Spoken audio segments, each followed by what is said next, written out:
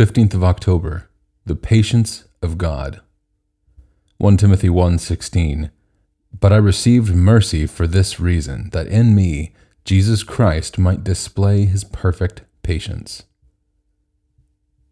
Just imagine you're in a museum and one of the rooms is full of life-size figures of people from all over the world and in different times. You come to one figure and it is called Paul. What do you think the notice describing him might say? Well, here is what he wrote about himself in verse 16. Public sinner number 1, someone who could never have made it, apart from sheer mercy. The Message. It seemed that Paul, to begin with, was a no-hoper as far as becoming a Christian was concerned. But God was patient with him.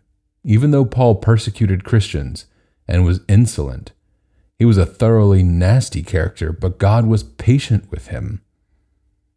All that he had heard about Jesus slowly but surely began to seep into Paul's mind and heart, and the mercy and grace of God brought him to put his trust for salvation in the very Jesus whom he had been fighting against. God had been patient with him.